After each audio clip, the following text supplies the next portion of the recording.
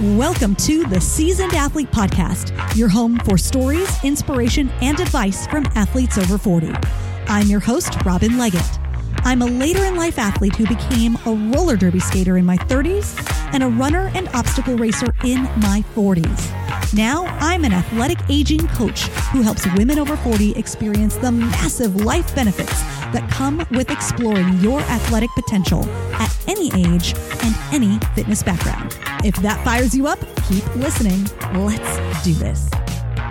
Hello, and welcome to the podcast. Today, I'm talking to nutritional therapy, intuitive eating, and strength training expert, Steph Gaudreau. Steph and I have been running in similar business coaching circles, and in the last year that we've had the opportunity to get to know each other, we're realizing how philosophically aligned we are. Steph helps women who lift weights fuel themselves better so they can get stronger, increase their energy, and perform better in the gym. She fights the stereotypes that women are bombarded with that dictate that the only reason to exercise is for weight loss, and she rallies against the idea that if you want to perform better at a sport, you must strive to be leaner. In her best-selling book, The Core Four, Steph details a 4-pillar approach to getting stronger, embracing your body, and owning your power. Steph has a weekly podcast called the Listen to Your Body podcast, where I was recently a guest, and now today is my day to host Steph on my podcast. If you follow me on social, which you should, at Robin Leggett, you may have caught a glimpse of Steph in some of my recent reels. You definitely should check them out, as they are both educational and also hilarious. And you can see me on some of her reels, and she shares her Instagram handle later in the episode. In our discussion, we talk about how strength training changed Steph's entire relationship with fitness, the many reasons why active women typically don't eat enough, and we go through some of those outdated fitness philosophies that just need to go. So let's get to it. Here is my conversation with Steph Gaudreau. Hey, Steph, are you ready to drop some seasoned athlete knowledge on our listeners today? Yes, let's do this. You're very serious about it. We're about to get super intense here. You are Steph Gaudreau. And like I said in your intro, you help women who lift weights fuel themselves better so they get stronger, increase their energy, and perform better in the gym. And we're going to get into that in a little bit. You are also my Instagram Reels buddy. Yep. If you have not checked out either of our Instagram pages, you really need to go to both of them, because not too long ago, Steph, who lives in the same city as me, we like to point like, you live back there behind me somewhere. We're doing good radio here, good podcasting by doing this visual pointing to where we live, but we live in the same city. We've been mutual admiration society, but we finally got together to create some really fun content to help entertain y'all, help educate y'all, help edutain y'all. But you really got to check it out, because we cracked each other up. We cracked ourselves up, and hopefully we cracked you up as well. And if we haven't yet, go to both of the Instagram pages, and we'll have Steph, you'll say your Instagram page at the end. So so we're both like kind of on a similar path as coaches, as athletes, and as athletes in different ways. But we're very like-minded in how we serve people and how we help people. And that's what we're going to get into in a little bit. Before we do that, I'm going to ask you the question I ask all my guests, and that is, what is your age at this moment in time? I am 42 and a half. Very precise. I love it. 42 and 8 out of 12 months. Yep. Yes. But you know what? I like that instead of like hiding it, instead of minimizing, you're taking every single moment of how old you are and embracing it. Absolutely. I think, when I was growing up and I would think about my older cousins or even my parents, I was like, dang, they're old. Right. And now I'm their age, and I'm just thinking, you know what? It's all good. Yeah. It's funny because I was the same way, like as a kid. I always thought my parents were super old, and they were in their early 40s at the time. But I also remember like my dad running races and my parents having parties. And so they were not as old as we thought they were. They were actually probably a lot cooler than we thought they were. But that's how you are when you're a kid. Like everybody's ancient. All parents are ancient. And now it's like, but really, like, because I feel like I'm in my 20s or 30s, like mentally at least. So yeah, there is that. So let's go back in time a little bit and talk about your own athletic journey. So did you grow up playing sports? How did things begin for you? Yeah, I did. I always loved to be outside. So I'll just say that. And I think, we're basically children's of the 80s. So back then it was like, go outside and don't come home till it's dark. Yeah. And we did like really shady stuff, like go play in the creek and like go run around in abandoned houses and stuff. I don't know if you're the same, but like we did stuff like that. We always did. We were always adventuring. So I have a sister who's about a year and a half younger than me. And we would get together with the neighborhood kids. We're always playing kickball in the street. And, I remember one escapade on roller skates, which is why I'm telling you this story, where I roller skated down an embankment full of pine needles and tree roots and fell and impaled my arm on a stick. And I still have the scar to this day. It's here on my arm. Wow. Forever. And my parents were just like, what are you doing? Why? So yeah, I was always a really active kid and got started in dance. I would say probably I was in second grade. So 7 years old, maybe. And so I started doing dance and then I also started playing soccer and did both until probably about sixth grade. And my mom at that point, so my sister and I were both in dance and soccer. And by that point I had another sister and a brother. So there were 4 kids. And my mom, I remember very clearly, we had this conversation. She pulled my sister and I aside and said, you're going to have to make a choice. Which one do you want to keep doing? Because you can't do both anymore. Like she couldn't manage like the different things for all the kids. It was too much. It was like lots of just games and practices and rehearsals and stuff like that. So she said, which one do you want to do? And I said, soccer. And my sister said dance. And I'm sure she was cursing us forever. She was really hoping you all would say the same thing. She's like, I still have to drive your butts all over town. Exactly. So I did. I took the path of playing soccer. I ended up playing for some travel teams. I played in high school. My freshman year, I went to a really competitive soccer. Like our school was just so good at soccer. We won state championships, Division I. My freshman year, I was on the freshman team. We had a freshman team, a JV team, and a varsity team, and the varsity team won states. So everyone came out that next year to try out for the team, right? Because it was like the hottest team in town. And our school did not have a football team, right? So this was it. This was like Western Mass soccer, big thing. And I went out for the team my sophomore year, and I was one of the last 2 people cut. And I was just devastated because I just loved soccer so much. And played indoor, played outdoor in the summer. I mean, just you name it. So I kind of was like, what am I going to do with myself? And I put all my eggs in this basket. Yeah, absolutely. And I was kind of bored. And so my mom said, well, you can, maybe there's something around town that you can do. And so I actually joined up and started doing Taekwondo and Hapkido, which is, martial arts, and did that for a couple of years, ran some track, decided to try out for the track team. And, this is the classic story of me. I've never been super great at anything sports wise. I've always been like, okay at stuff. that's my journey. The world's okayest fill in the blank. Yeah, pretty much. Yeah. I wasn't fast enough to sprint and be a sprinter per se, but I also didn't have the lungs and the endurance for distance running. So I ended up running hurdles and did pretty well at that. Anyway, so then I ended my high school career of all sports and went to college and didn't do anything. And my freshman year, I was like, well, I kind of miss being active. And so I joined a gym down the street from my house, and I would go and probably mess around on the machines and stuff like that.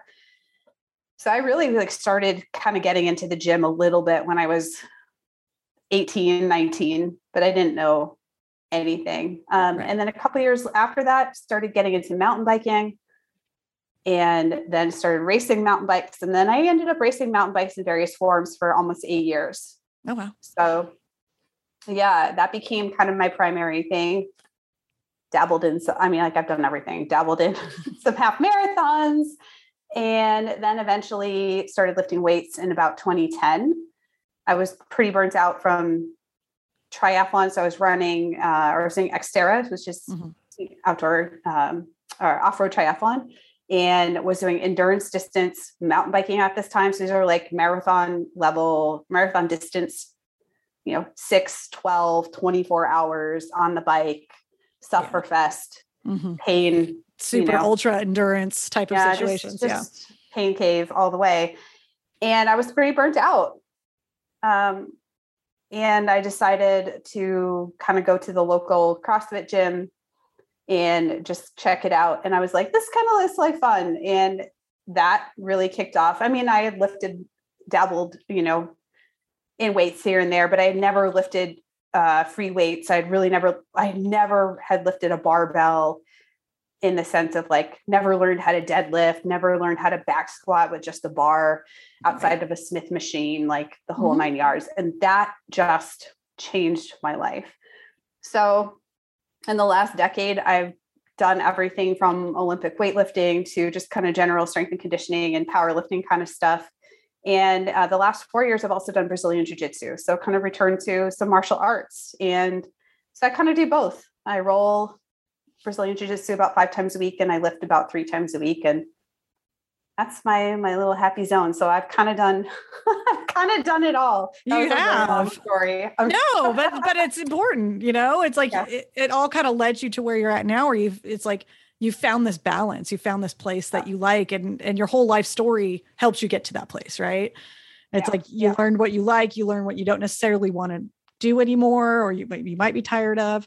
And now you're in that place where you're balancing the lifting and the Brazilian Jiu-Jitsu, which is really cool. And how did you get into coaching, and specifically around intuitive eating? That's again a long story. We got time. I don't think my story is all that unique, in the sense that, much like many women, I was always really unhappy with my weight. I thought I had to be thinner. We saw growing up in, then becoming a teen in the 90s, and it was all like Kate Moss and like be super thin. And and it was the 90s was the low fat craze. Like definitely everything was like low or no fat for some reason. Like I remember at home, that's all we had was low or no fat stuff. That's the 90s in my memory as a woman. Absolutely. So I was, a lot like a lot of women, just really unhappy with my weight, always trying to figure out how to lose weight. And that kind of carried over into my mountain biking days. And I was competing a lot. I was racing a lot. And then by the time I hit triathlons, I was really doing a lot of mileage, doing bricks and training and running and swimming and running and biking, and really wasn't eating very much. Always was trying to just keep my weight down, to be as fast as I could possibly be. At the time, I thought that's how it worked. Right. And that was probably what like coaches were saying at the time too. It's like, you got to be lighter to be faster. Absolutely. Absolutely. And I'm just not built that way. I am just a sturdy person. And, and that's always something that was a pain point for me, is I never felt thin enough to be and I always thought if I could be thinner, gosh, I would be even better at mountain biking. I'd probably be able to win. And I envied, one of my better friends that, I would race with a lot and practice with a lot. And I just thought if I could just be like her, wow. I mean, I would just be a much better competitor. And it was always a really big thorn in my side. I thought about my body image a lot and my weight, and I was never happy with it ever. And I would weigh myself every day and get on that scale. And if it was down a little bit, I would celebrate, feel good for 5 minutes. And if the weight was down, and if the weight was up, I would be automatically go into fixing mode, and that would normally mean eating less or working out harder that day. to try to compensate. So that was me for a really long time. And when I finally left my job as a high school teacher and started working for myself, I really started to get curious about nutrition. And I was at the time running a recipe website. And I started trying to understand, especially when I started lifting weights and I left the endurance world behind, I really tried to start understanding how to fuel my body differently.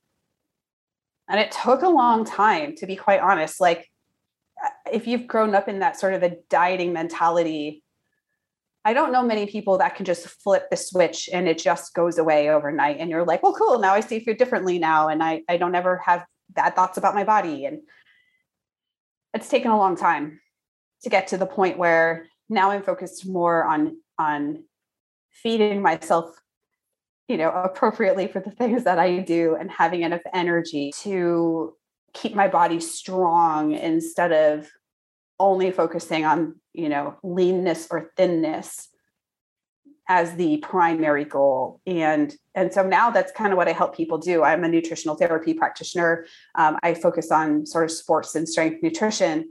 And then I also help people a lot with the underlying thoughts, feelings, and behaviors that then, kind of form the foundation of their nutrition habits. And why is there so much struggle with even the concept of eating enough food to fuel our training? Where does that come from? It comes from a dieting background and a dieting mentality. And how do we use evidence-based practices to break through some of that stuff, even understand on a more logical level that you have to eat enough? And if you think that this is something that only people at elite levels of sport deal with, or, you think I'm not a competitor, it doesn't really matter to me, I don't compete, I'm just a casual exerciser or recreational exerciser.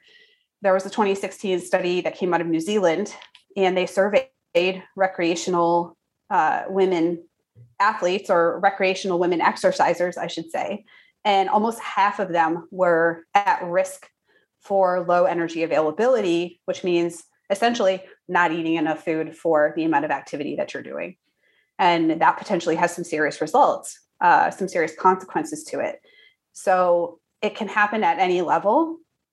And I just hope one day there's, I shared a story on my Instagram yesterday. It was something to the effect of, our women rowers ate more and triumphed at the Olympics. This was, again, coming out of New Zealand. And that was the headline of the article, was like, they ate more and triumphed. Like revolutionary. This idea is revolutionary, that we need to eat enough food. And I mean, rowers especially have such a high output.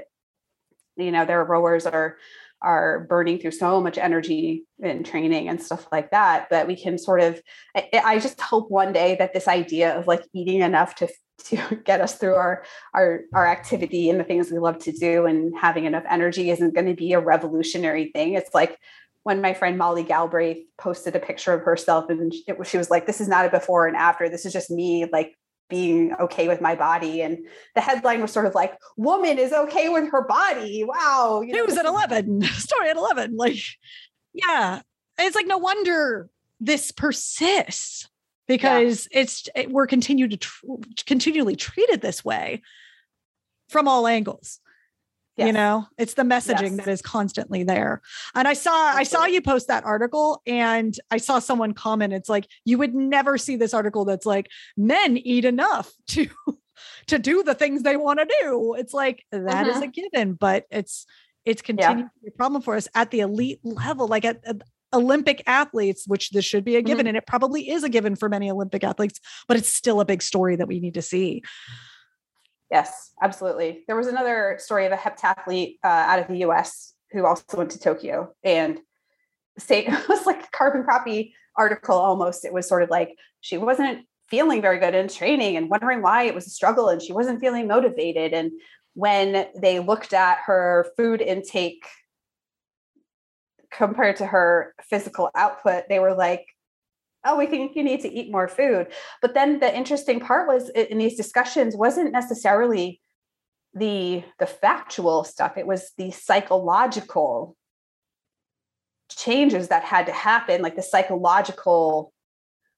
beliefs, the habits and behaviors, and like the things that drive our habits and behaviors. And that was kind of the key of how these these women athletes then got on board with it. Because in the past, they've only been warned, it used to be a female athlete triad, right? Is the syndrome to avoid, right? Through low energy intake and high energy output.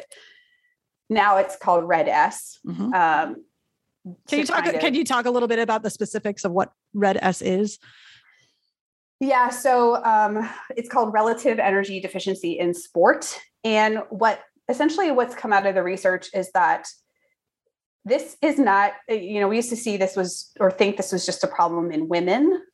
In particular, 3 things that would be like a low energy intake / disordered eating, bone density issues, and then amenorrhea, right? So loss of the menstrual cycle. And that's usually the one you hear about the most, like totally. Like the biggest sign is like the period goes away.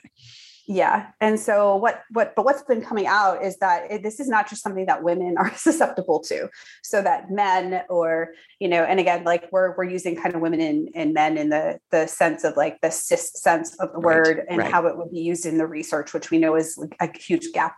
Right. But what's come out is that anyone can be susceptible to this. And in particular, what we're looking at are things like, unfavorable changes in metabolism. So in a colloquial sense, it would be like your metabolism is slowing down. And I'm using air quotes here because it's a little bit more complex. Issues with immunity, muscle loss, strength and power loss. Again, bone density issues, you name it, like so many consequences of mood and energy changes, increased mental health issues. So if you're somebody who's more vulnerable or susceptible to mental health challenges, seeing that those actually can be exacerbated by that, issues with reproductive hormones and so on and so forth. So this stuff has wide ranging implications on your physiology and on your body. And I think we see this play out with people in a more recreational sense when they're like, I'm just not performing, or all of a sudden I just noticed I don't have the motivation to exercise that I used to have. Or I'm tired, or I'm not sleeping well. Yeah, tired, not sleeping well, mood disturbances, things like that. And so it's really taking a look at, well, are we really honestly, eating enough to fuel our activity? Yeah.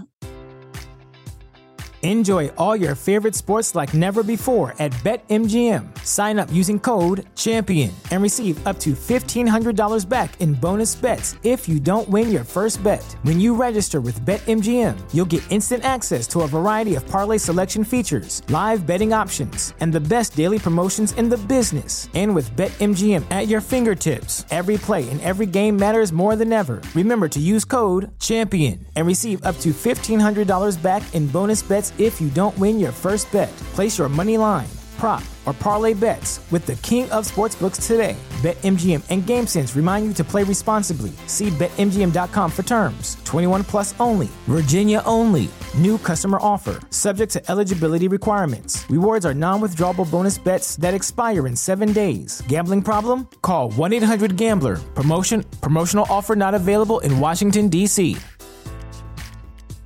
At Parker, our purpose is simple. We want to make the world a better place by working more efficiently, by using more sustainable practices, by developing better technologies. We keep moving forward.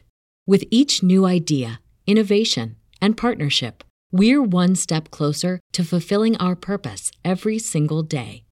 To find out more, visit parker.com/purpose. Parker, engineering your success.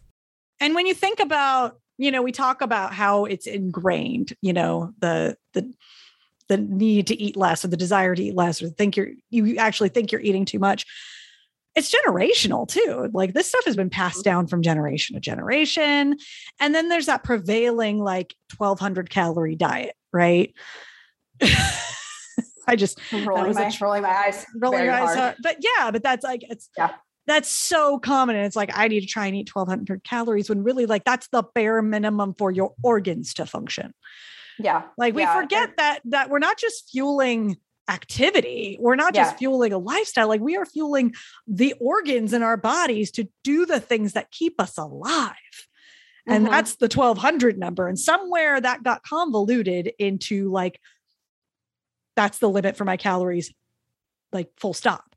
Yeah. Yeah. It's, most people have a resting metabolic rate that's slightly above that anyway. I mean, if you're a super tiny person, potentially your resting metabolic rate might be around that number, but you're exactly right. That assumes that you're essentially lying horizontal all the time. You're not processing and digesting your food, and you're not moving. Yeah. That is just your heart beating. That is at a resting rate. Your heart beating at a resting rate, your internal organs just not stopping.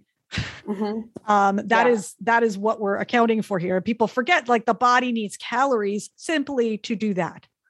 Like that is a function of calories and people forget that. And then anything above and beyond that you want to do, you need more.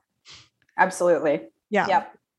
Banging on that drum. Bang as hard as possible. So we need to get out of that 1200 calorie mindset. We need to get out of that eat less, move more mindset. And that moves us into talking about strength training, because that's another area where women are traditionally not taught to pursue. So can you talk about, you talked about how lifting weights changed your life. Can you tell me a little bit about how it changed your life? And what you've learned about strength training that can change other women's lives. Yeah. I could sit here all day and tell you about the physical benefits of lifting weights. Like once we hit 30, we're going to start to lose between 3 to 5% of our muscle mass every decade. I could tell you that, we actually, and again, I'm using air quotes here, like this is very simple, but we increase our metabolism. Essentially what we do is we increase our most metabolically active and expensive tissue when we build muscle, things like that. I could sit here and like rattle off all the science and like why you need to, but I think the biggest way to connect it is sort of sharing like how it changes people. So at the core for me, I went from somebody who was hyper-focused on being a specific weight, being a specific leanness, shrinking my body to a specific size. I was so focused on that. Even though I wanted to be better at racing, I really believed that the way to get better at racing was to achieve that kind of a body. And when I started lifting weights, I truly started focusing on what my body could do, regardless of my weight and my size. I started to think about, what are these things that I can, how much can I lift?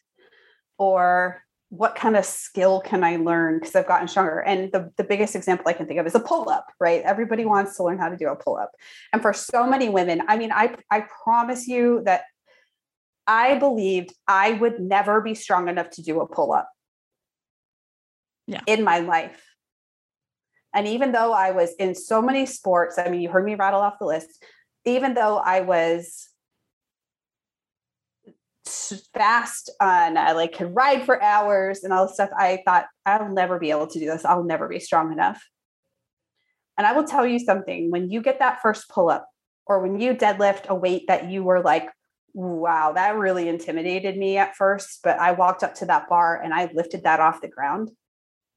There is something that changes in your brain where you start to look at things and go, well, if I could do that, I wonder what else I could do. It expands your life in ways you will not be able to anticipate. And so I always think about it as lifting weights as a catalyst to a more expansive life. Yeah.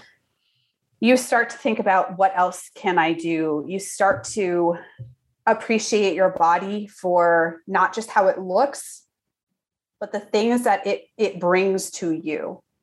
And I also like to caveat that a little bit, because then we think, well, I'm only as good as what I can do. And I think that that's a little bit of a trap sometimes, because over our lifetimes, our bodies will change and things can happen. We might get a chronic illness. We could get an injury. It takes us out of doing what we could have done before. But I like to think about how does it enrich your life? what does it like? How does it allow you to change your perspective? How does your confidence and self-belief change? And so for me, an example is I decided to leave my job that I was doing for 12 years and pursue. I had this like brain space that I didn't have before. So instead of worrying about always making my body smaller and really hating how I looked, I had all this like mental space, and I started to think bigger. If the classroom isn't for me, and I have so much respect for teachers, and so it's not about that, but it's for me, I just felt like it wasn't the place that I wanted to be to like fully express what I was here to put on this planet to do. And so I really started to think, but well, how can I make this happen? I started to think bigger about my life and bigger about the things that I wanted. And so lifting weights was really a way to explore that. And it sounds kind of kooky, honestly. I mean, it doesn't to me, because that's basically my story. Totally. But at the same time, if you're somebody who doesn't really lift weights, you're just like, what? But I thought it just made my muscles bigger. Totally. But there's something about building capacity, physical capacity. There's something about being able to take care of yourself and move your body in space. Honestly, that's so just expansive and empowering. Yeah. And I don't mean it in the like rah, rah, girl power kind of way, but I mean like truly like you're like, I am a strong person, physically, inside, outside, mentally, emotionally. I can get through hard things. I am resilient. And when you learn how to lift weights in that way, and you slowly build your skills over time, and you bust through these like ceilings you thought you had, and you prove yourself wrong of like, well, I never thought I could do that. And I just did. Like, well, there's like a new ceiling here. This is so exciting. Yeah. Those are just some of the things that I feel like some of the ways that my life changed. Yeah. Yeah. It's like, I'm listening to this story and I'm like, yep, that's what happened to me. That is exactly what happened to me, down to the like changing my career. And the common theme, and it's something I talk about all the time. And it's something I hear when you tell your story, is this like this growth that happened. And that, I like to say that it's like humans are made to grow. Like we're made to learn new things. Like we do well. Like when you go to school and you learn something new, you feel smarter, you feel more engaged in life. There was a period of time in my life where I felt like I was working a job where it was not mentally engaging. And I felt it's like my brain was dulling, and then I went back to school, to get into my fitness career. And it's like, all of a sudden it's like, I feel engaged again. I feel connected. I feel this growth happening.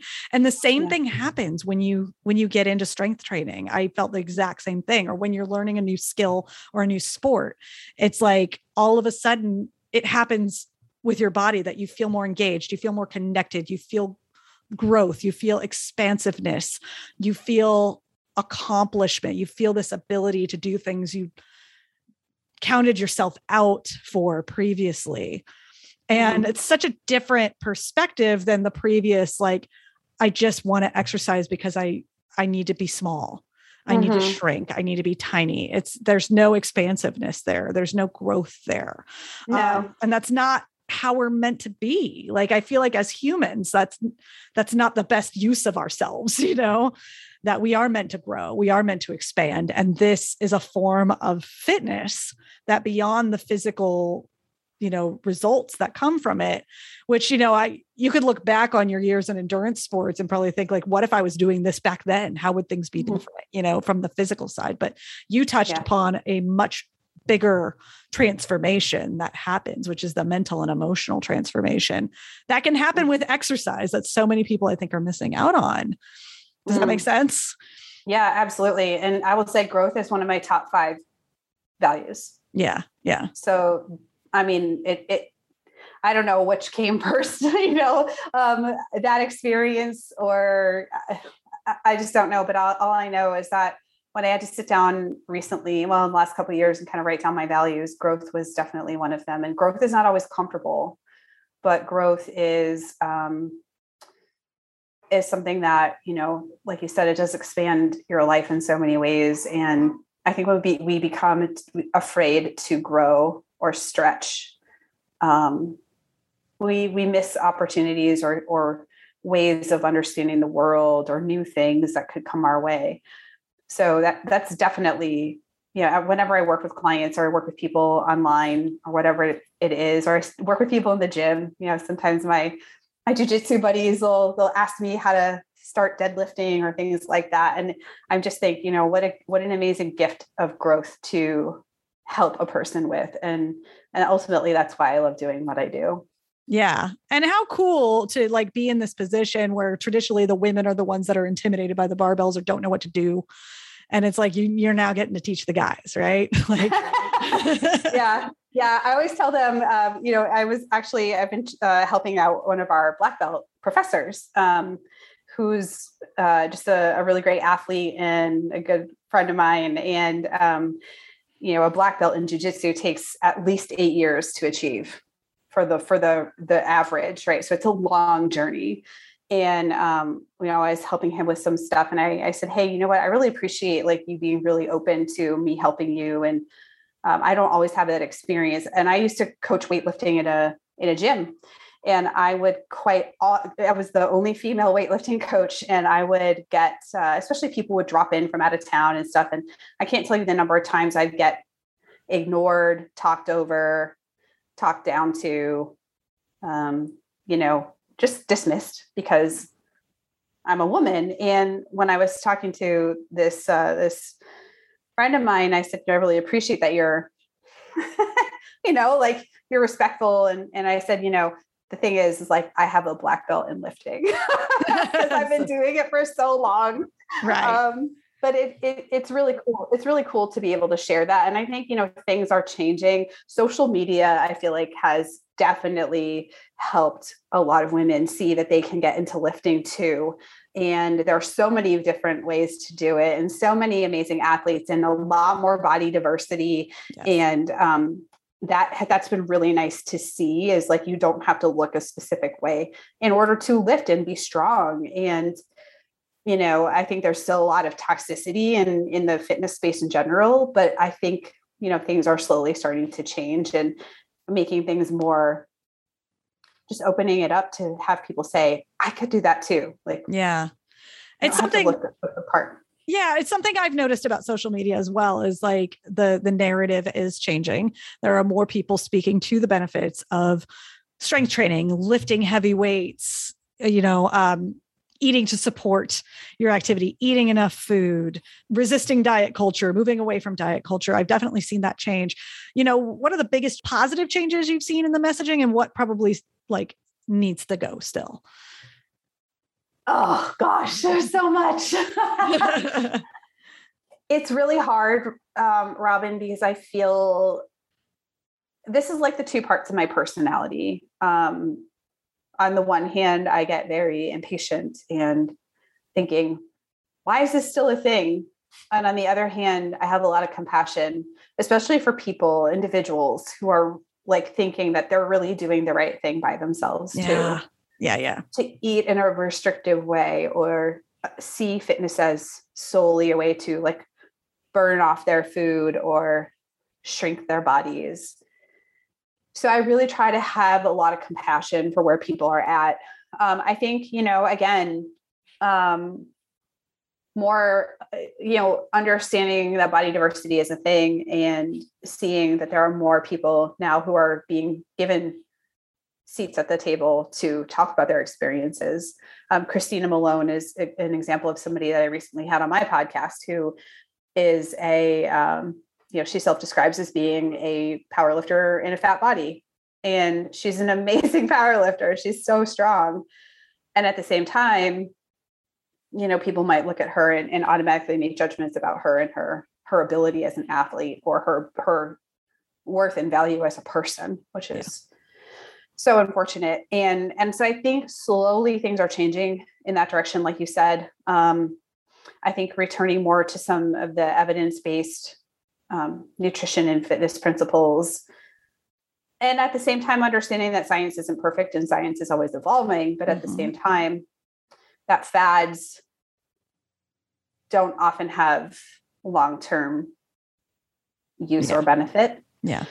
The stuff that has to go, oh gosh.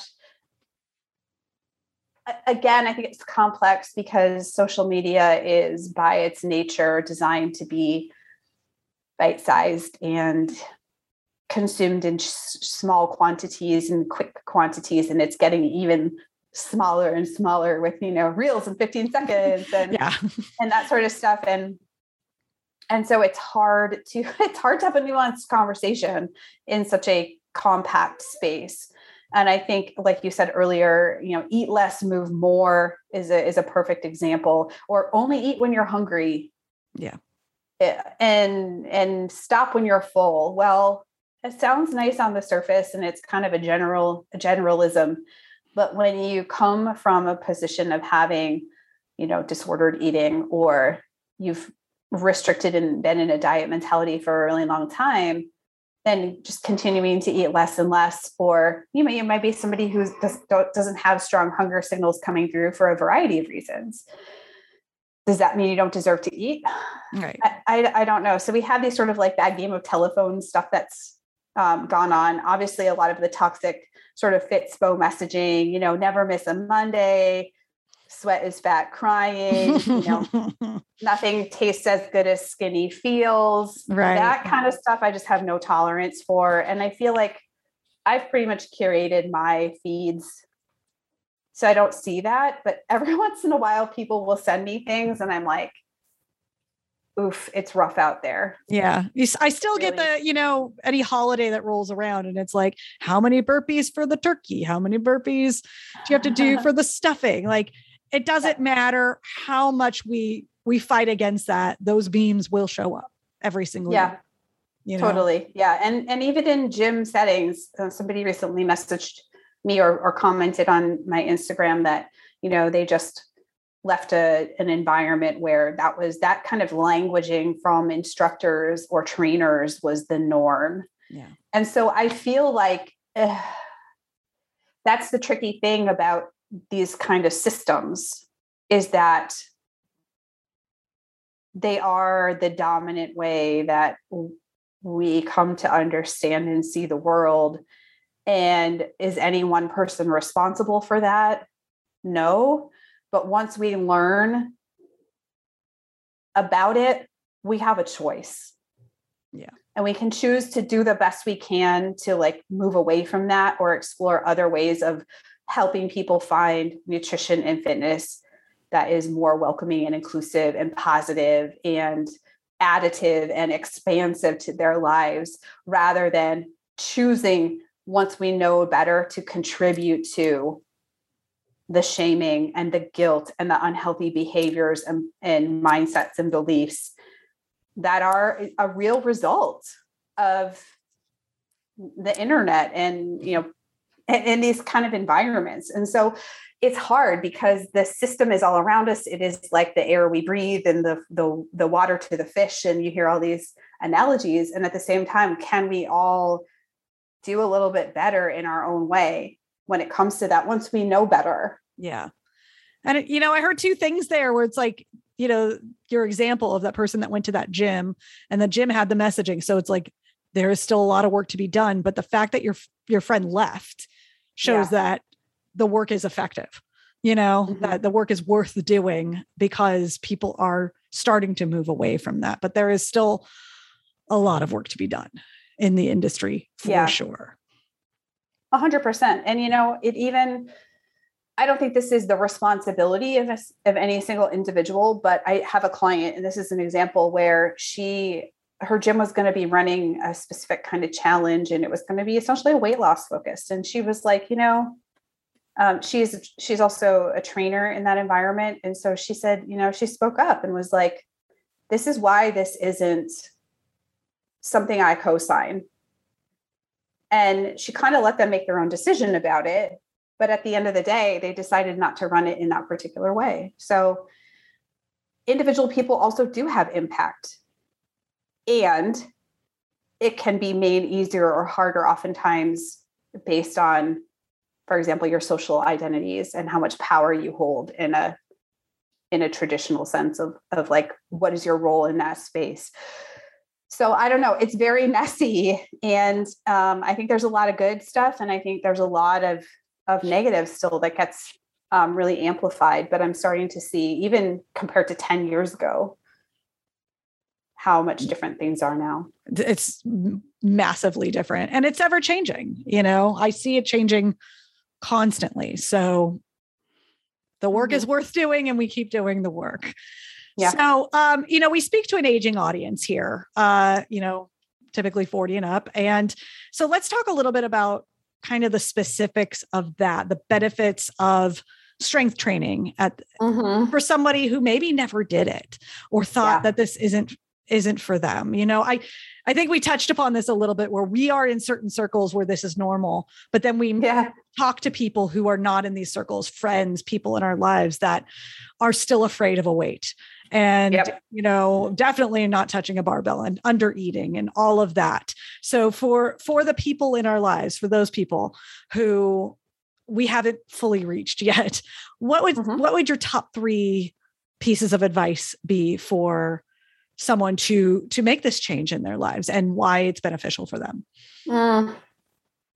Gosh, just 3. That's going to be hard. If you have a 4th, you can throw it in. Yeah, I think my opinion on it is, if there's a way for you to work with a trainer in person, even for a couple of sessions, a few sessions, to just understand the layout of a gym, or to understand what are some super basics to some simple movement patterns. I think if you can do that, if you have the means and the resources, it can really help to alleviate a lot of the anxiety and fear that people have about even just walking into a gym space on your own. I mean, goodness me, I remember I used to go to 24-Hour Fitness, and I would go, one time I went over in Pacific Beach here in San Diego, which is the average median age of that community is probably 22. And it was full of big dudes, right? All at the free weights. And I can just imagine, if you're not comfortable in that kind of a situation, you would just turn around and walk away. Yeah, it isn't. It can be intimidating. So I think if you can work with a trainer or a professional coach of some sort, even for a few sessions, and just kind of understand, this is the layout of the gym, and this is the kind of equipment that you can use. And hey, here's how you put barbell, or how you put dumbbells in your lap if you're going to do something seated. I just think there's so many little things that if people understand that, it removes a lot of the not knowing and the fear of hey, I heard I'm not supposed to let my knees come forward when I squat, but I keep falling over backwards. I don't get it. And so I would take a look at that person and say, well, we need to make sure we're counterbalancing our butt by not just leaning backwards. So there's little things like that. So I would say that would be one. The second thing is that protein is incredibly important as part of your everyday diet, nutrition, whatever you want to call it, the meals that you eat. And it becomes very, very important, especially as we age, because again, we're losing muscle mass as we get older. And so certainly doing exercise resistance training, strength training is going to help with that. But we also need the input. We need to have enough protein. And there are lots of different sources of that, but suffice to say, there's some interesting research I was reading that came out of an ISSN position paper from a few years ago that came out, where they sort of reestablished, based on current research and looking at reviews of research, what are some protein ranges that our people need. And what they actually showed is, in an aging population, oftentimes it took a little bit more protein to get the desired effect of recovery, because our digestion tends to get slower and less efficient as we age. And protein is the quote unquote, hardest of the macronutrients to digest. So it's a challenge as it is. And then we add in the age related decline in digestion. And what that means is that even if we're eating a small amount, we are probably not getting that full amount through the digestion and assimilation process. So I would just say be mindful of trying to get some protein at most of your meals. I'm not one that's like wants people to have to be perfect, but that's probably going to be pretty huge if you want to, especially if you're going through like perimenopause and menopause, you really want to be thinking about that so you can hold on to as much of that muscle tissue as possible so that your metabolism stays, in a good spot. So that would probably be the second one. Oh gosh, a third one. I think the biggest thing would be, besides all of that, is to set some performance-based goals, not just aesthetic goals. So aesthetic goals would be, I want to lose X inches. I want to be X number of pounds. I want to fit into X size pants. Like those are all going to be really aesthetic focused for the most part. And I just tend to find that, our bodies change as we're getting older as it is. And so wanting to get back to, like if you still have a pair of jeans that you wore in high school and you're like, I need to get back and fit in these jeans, I'm going to ask you, like, what is the purpose of keeping them around? Is that really motivating to you? Or is it making you feel like crap every time you see them? But B, like, you can't go back in time. All you can do is try to be the best you can be right now. And I know that for a lot of people, I actually over the last year have probably interviewed 70 people about what are their biggest concerns with health and well-being and all that stuff. And the vast majority of people said, I want to be independent. Not, when we really got down to it, it wasn't necessarily about being a specific weight or having a specific look. It was being able to be independent, live on your own, or at least do the things you want to do as you age. And I think that's really telling. And so if you translate that to the gym or to a workout, it's like, what is the reason why? Like, what are you trying to do? What is your bigger sense of why and purpose?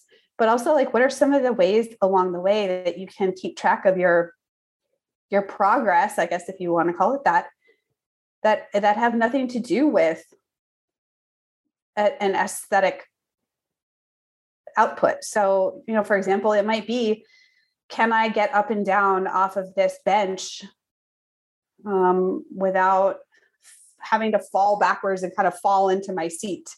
Or maybe it's, I want to learn how to do a pull-up. Yeah. It can be so many things, but like, what else is there besides just how you look? Yeah. I want to carry all my groceries in one trip. Always. Like that to me is, especially when I was living up like multiple flights of stairs, was the most effective motivator for fitness. Was like, I don't want to make 2 trips to my car. And so, there are things in our lives that doing this stuff, so that strength training gives us the freedom and ability to do that, independence. Absolutely. So super, super important. That was good. You did a good job. You did a good job giving me 3. Tried to rein it in. It was hard. I know. We should have, maybe in the show notes, we just do the extended list if you want to see the full story. But yeah. So Steph, as we wrap up, how can people learn more about you and what you do and connect with you? Yeah. If they would like to pop on and listen to my podcast. Yes. Tell us about your podcast. Yeah. It's called the Listen to Your Body podcast.